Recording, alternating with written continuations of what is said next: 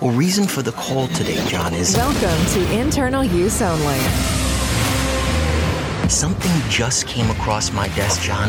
It is perhaps the best thing I've seen in the last 6 months. If you have 60 seconds, I'd like to share the idea with you. You got a minute? A podcast for wholesalers. Always be closing. Always be closing. By wholesalers. Blue Horseshoe loves Anacott steel. Okay, before we get started, I have one question. Has anyone here passed the Series 7 exam? I have a Series 7 license. Good for you. You can get out. Let's cut to the chase. Here's your host, Dan Sullivan.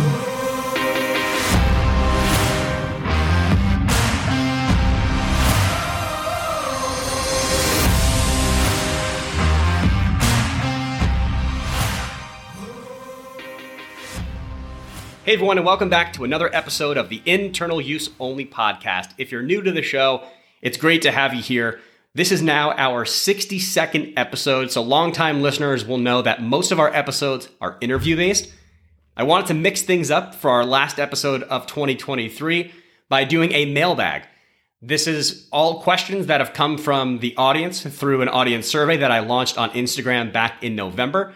So for anyone that hasn't been following the Instagram page, go check us out on Instagram at Internal Use Only Podcast. Back in November, I posted a poll asking the audience if they would like to do a mailbag or a Q&A episode of sorts. And the answer was a resounding yes. So 100% of respondents said that they would like to see an episode like this. And over the next week, I had listeners submit their questions through the Instagram. So all of these questions came from you, the audience. If you haven't found the Instagram page, please check it out. You'll get episode updates. You'll find stories. You'll find wholesaler content, all things about the show. And as we move into the next year, you'll get more links to episodes, archives, and all of that. So lots happening on that front. This show wouldn't be possible without the engagement, thoughts, support, and encouragement from all of our listeners. We are having an audience survey that is live until the end of December. It'll take a few minutes to answer, and it will really help influence the show. Tell us what you love. Tell us what you'd like to see improved. And if you do so, you'll be eligible to win cash prizes or podcast merch. And I'll be selecting all of the winners early in January. So thank you for those that did participate. If not, there's only 11 days left. It'll only take a few minutes. You'll see the link in the show notes. You'll see the link on the Instagram page.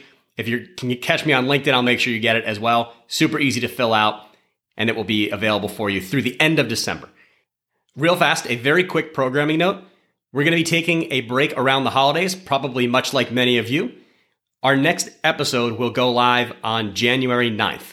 So we typically try to keep our scheduling every 2 weeks, posted on Tuesday. The next interview that we launch will be on January 9th. All right, let's get to it. So our first question comes from Dan. He is in Pennsylvania. Is it industry standard to have a mutual fund wholesaler and an ETF wholesaler? It's hard to put a finger on whether this is industry standard or not. Having two different wholesalers that cover different product lines is totally going to be dependent on the size and scale of your firm. So I do know that there are a few different firms that have that kind of overlapping coverage. In that instance, you would have a mutual fund wholesaler and an ETF wholesaler, presumably calling on the exact same advisors. I've heard some interesting stories about how that can be productive or potentially competitive. It definitely seems strange that you would need to have two different people in the same meeting representing the same firm's products just because they're different vehicles. But as you think about potentially like specializing, there are some groups that do have both product lines or both vehicles covered. I would have to go back and check, and anyone on the audience, if you do have that kind of coverage breakdown, let me know. But I want to say, I think JP Morgan Asset Management, if I understand correctly, I think they're large enough and have that kind of coverage where there's an alts person, there's an ETF person, there's a mutual fund person. So yes, that does exist, but I'm not quite sure that it's industry standard. I'm sure there are far more groups that have wholesalers covering most of their all product lines as opposed to having it be separated by, let's say, ETFs or mutual funds.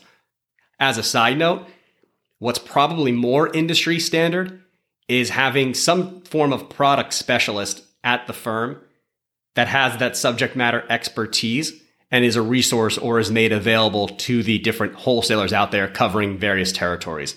So I would say that's probably more common, but great question. I couldn't even imagine how ridiculous it would be if you're out there and you have to basically like loop in another wholesaler and you're competing with them or trying to like overlap each other during an actual meeting with an advisor. So call to action from anyone listening. If you are in a position where you are sharing that kind of territory, let us know and give us the good, bad, and ugly. Maybe we'll run a separate episode on that. All right, moving on to our next question.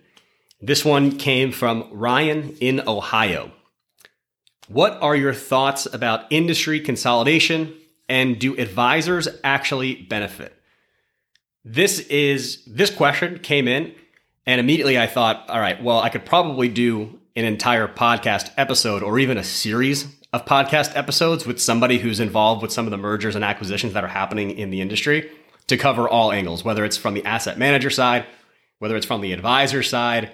But I think anybody who's in the field right now, let's say you're a wholesaler, there's kind of two ways that wholesalers are experiencing this. So the first one is when asset manager A and asset manager B decide to merge or one gets acquired. I think the biggest example of this, if I remember correctly, like the largest M&A between two asset managers was in recent memory when Franklin Templeton acquired Putnam. So those are things that are like very much so happening.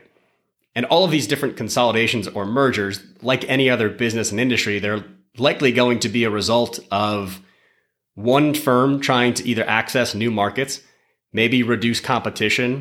Wholesalers out in the field, it's interesting. You kind of think about how many other individuals at a different or competing firm are out there doing the exact same thing that you are, selling more or less the exact same product to the same audience. So from that perspective, I think it's definitely interesting. Something else, though, that is a little stat that we'll pull here. So big time stat guy over here as we host the podcast. But PwC recently just did a survey, and they surveyed, I think it was 250 asset managers. So 73% of them indicated that they are considering an acquisition. Who knows how often or to what degree of frequency that would actually happen. So just by saying like 73% are considering it doesn't mean that we're going to necessarily see that. But I do have a sense that we're going to continuously see some of these firms out there going to purchase either boutique managers or try to get access to certain asset classes. The best one I can give you is going to be alternatives. Like anytime you see groups going out there to either acquire an alternatives manager or to maybe build out like an alt capability in-house, that is purely going to be based on how we are with this fee environment right now. Firms are not making as much revenue from traditional or long-only equity or fixed income mutual funds, and the alternatives carry the fees that are really going to allow them to upcharge and have a little bit more revenue coming in from the asset management divisions. A good example, this isn't necessarily like retail based, but Wilshire, who is a US consultant, they've got a number of different business lines as well. They just finalized the acquisition of Lixer Asset Management, which is like a $20 billion alternative group. They purchased them from Amundi.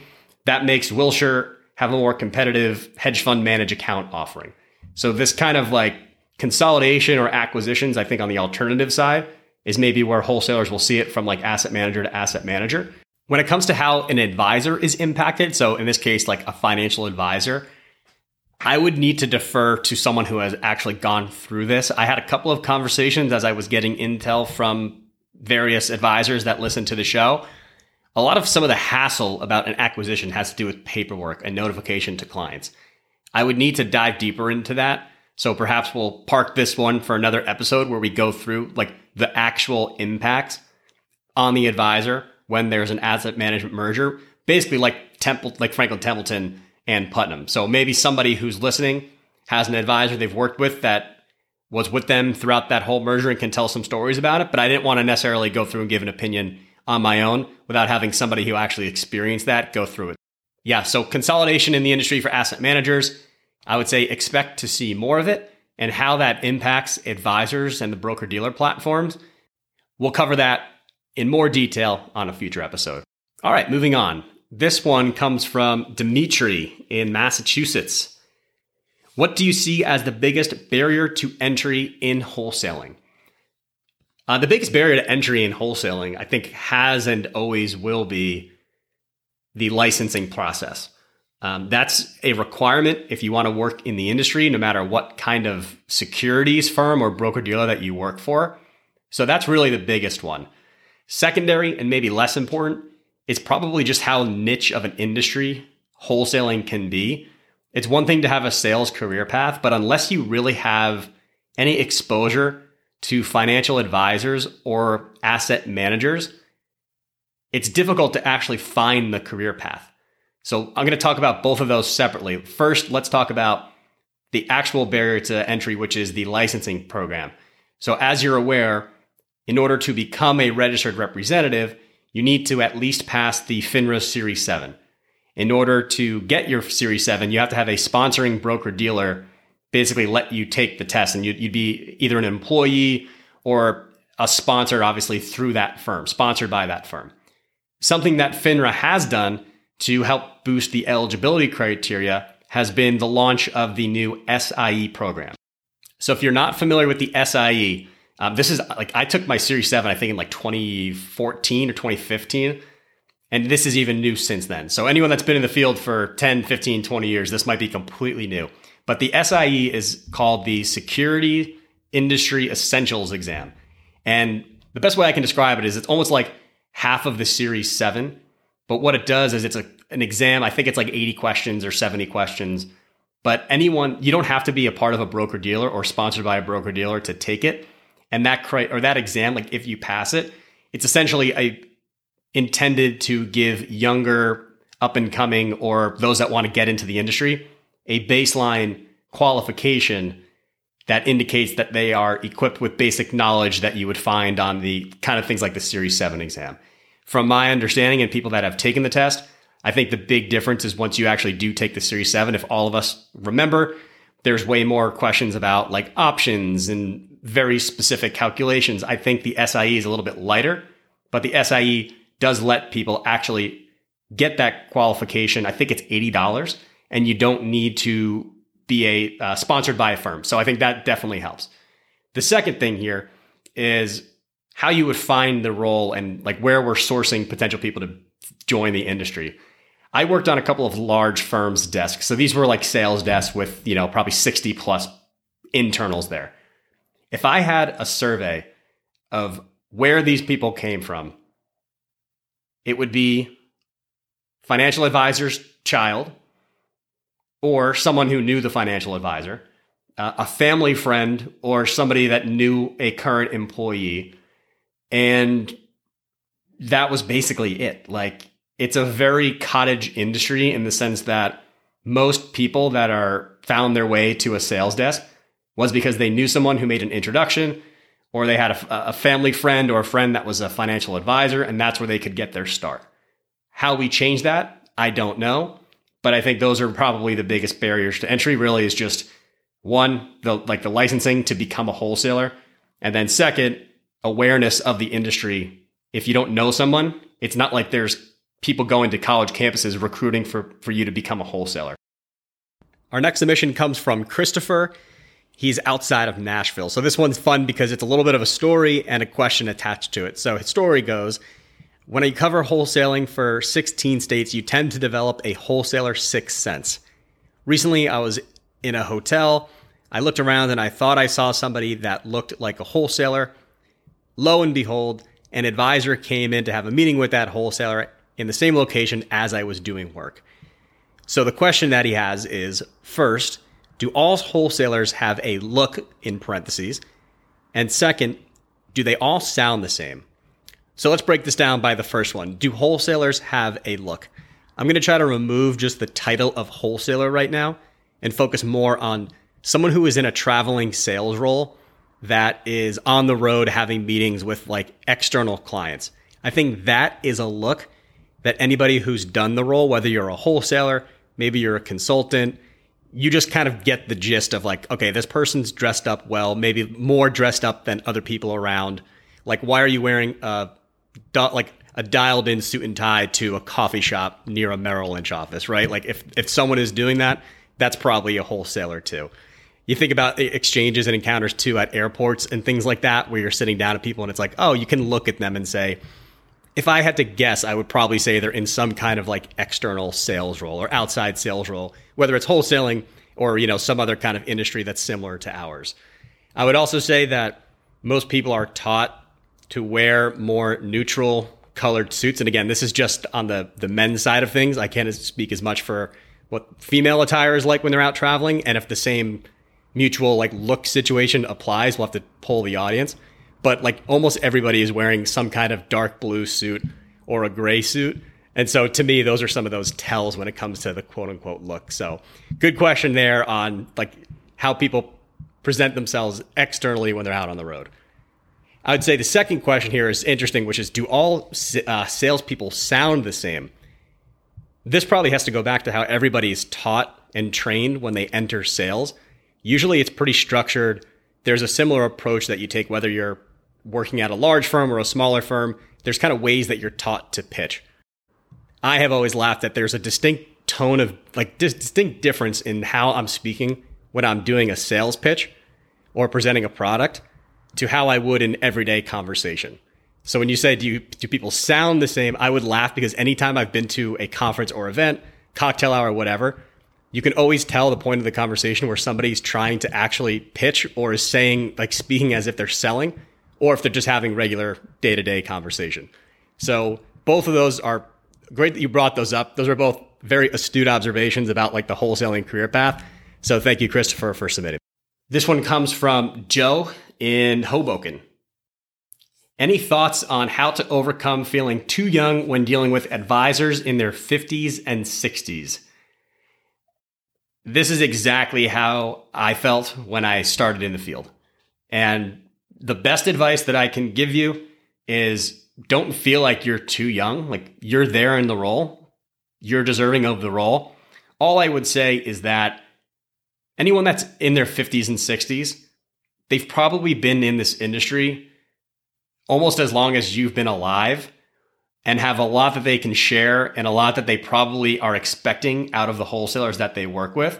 So if there's any thoughts or advice that I can give you is level set and always ask your clients or advisors and prospects. I'm sure you've dealt with wholesalers in the past. What would you think is going to make this a strong relationship? How can I help you out? What should I know about your experience with wholesalers that would help me better work with you? Really just getting an idea for their perspective on the industry and their experiences is going to be super helpful. No matter what, like anytime you're dealing with a large number of people like you do in sales, you're going to have people that are really nice to you. You're going to have people that might be assholes. You might have somebody who doesn't want to work with you purely because you're younger.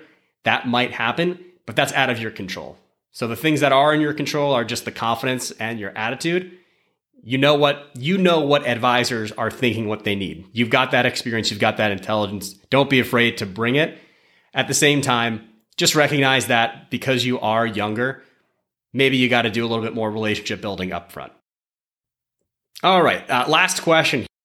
This one comes from Jen in Colorado. You ask guests a lot about travel stories or funny situations during meetings. What are some memorable ones for you? This is a good one.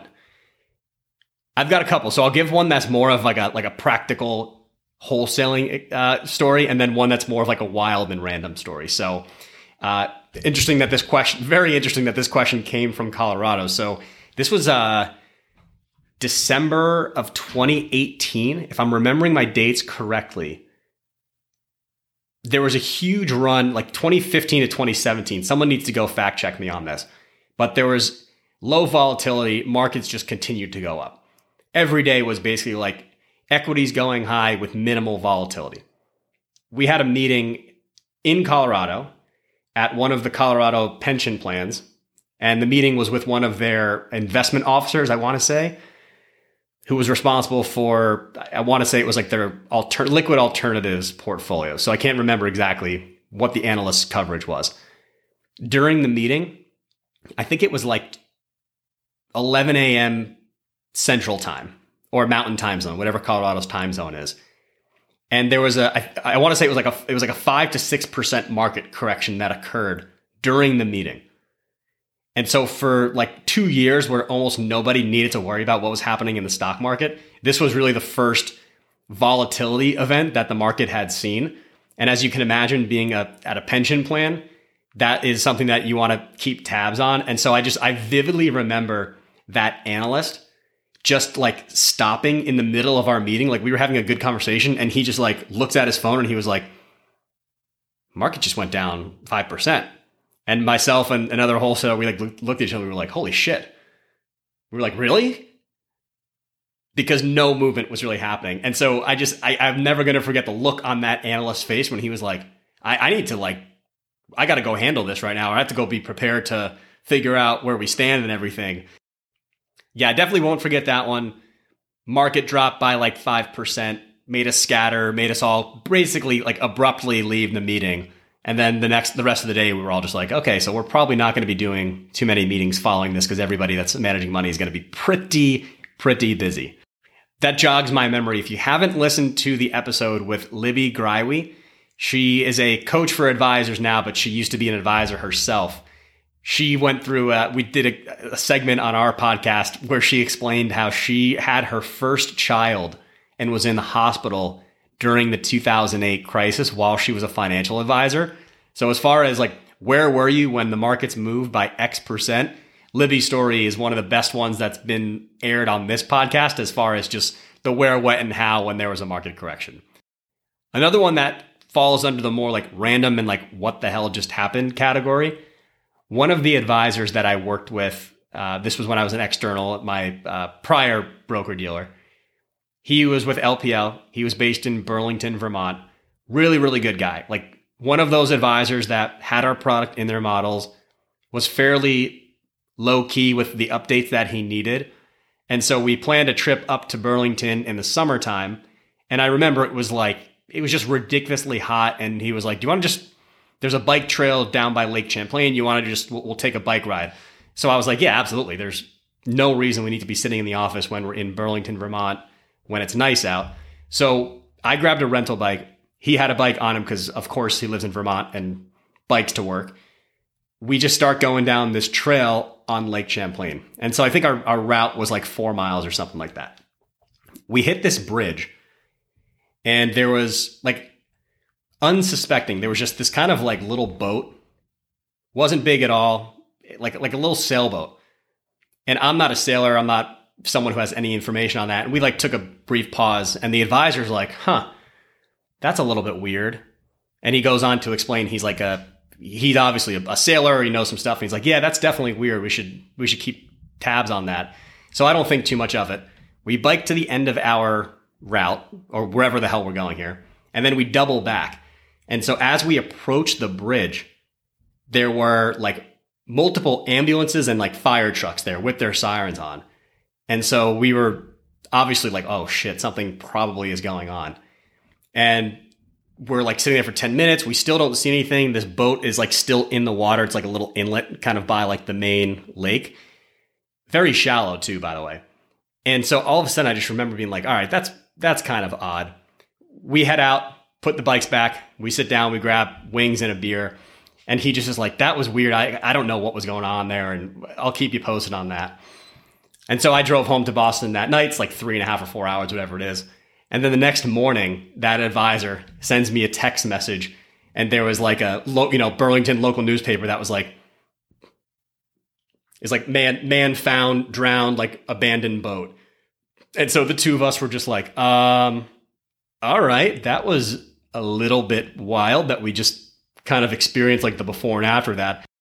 Obviously tremendously sad, but that was one of those completely random occurrences that happened just purely based on a work trip for me. So that's one that I probably won't forget. So Colorado with the market dropped, and then the advisor and I'll try to dig up that article. It's not like anyone wants to see that article, but that was that. And that's a wrap for our first ever mailbag. Everyone that submitted questions, thank you so much. I love that the audience is tuning in and wants to engage like this. I think that's what makes this show different. I would absolutely love to have more episodes like this, more mailbags. So continuously send in your questions. We'll batch them together and get episodes like this with a regular frequency, if that's what you think is going to be best, or if you think this is a fun structure. So as always, I appreciate your feedback. Formally, check out the survey. 11 days left to do it. I know, selfish plug. But I do want to reward you and give out some cash prizes for your feedback. And then informally, reach out to us on Instagram at Internal Use Only Podcast. Our email is internaluseonlypodcast@gmail.com. Reminder, we'll be back in action on Tuesday, January 9th with more episodes. And until then, you got 11 days left in your sales year. I'm sure everyone's looking forward to the 2024 from a sales perspective. But before we really dive into the next calendar year, I hope you can enjoy some time off with your friends, with your families. Enjoy the holidays, and we'll be back in action again on January 9th. Thanks for listening. Find us on Instagram at Internal Use Only Podcast or email us at internaluseonlypodcast@gmail.com.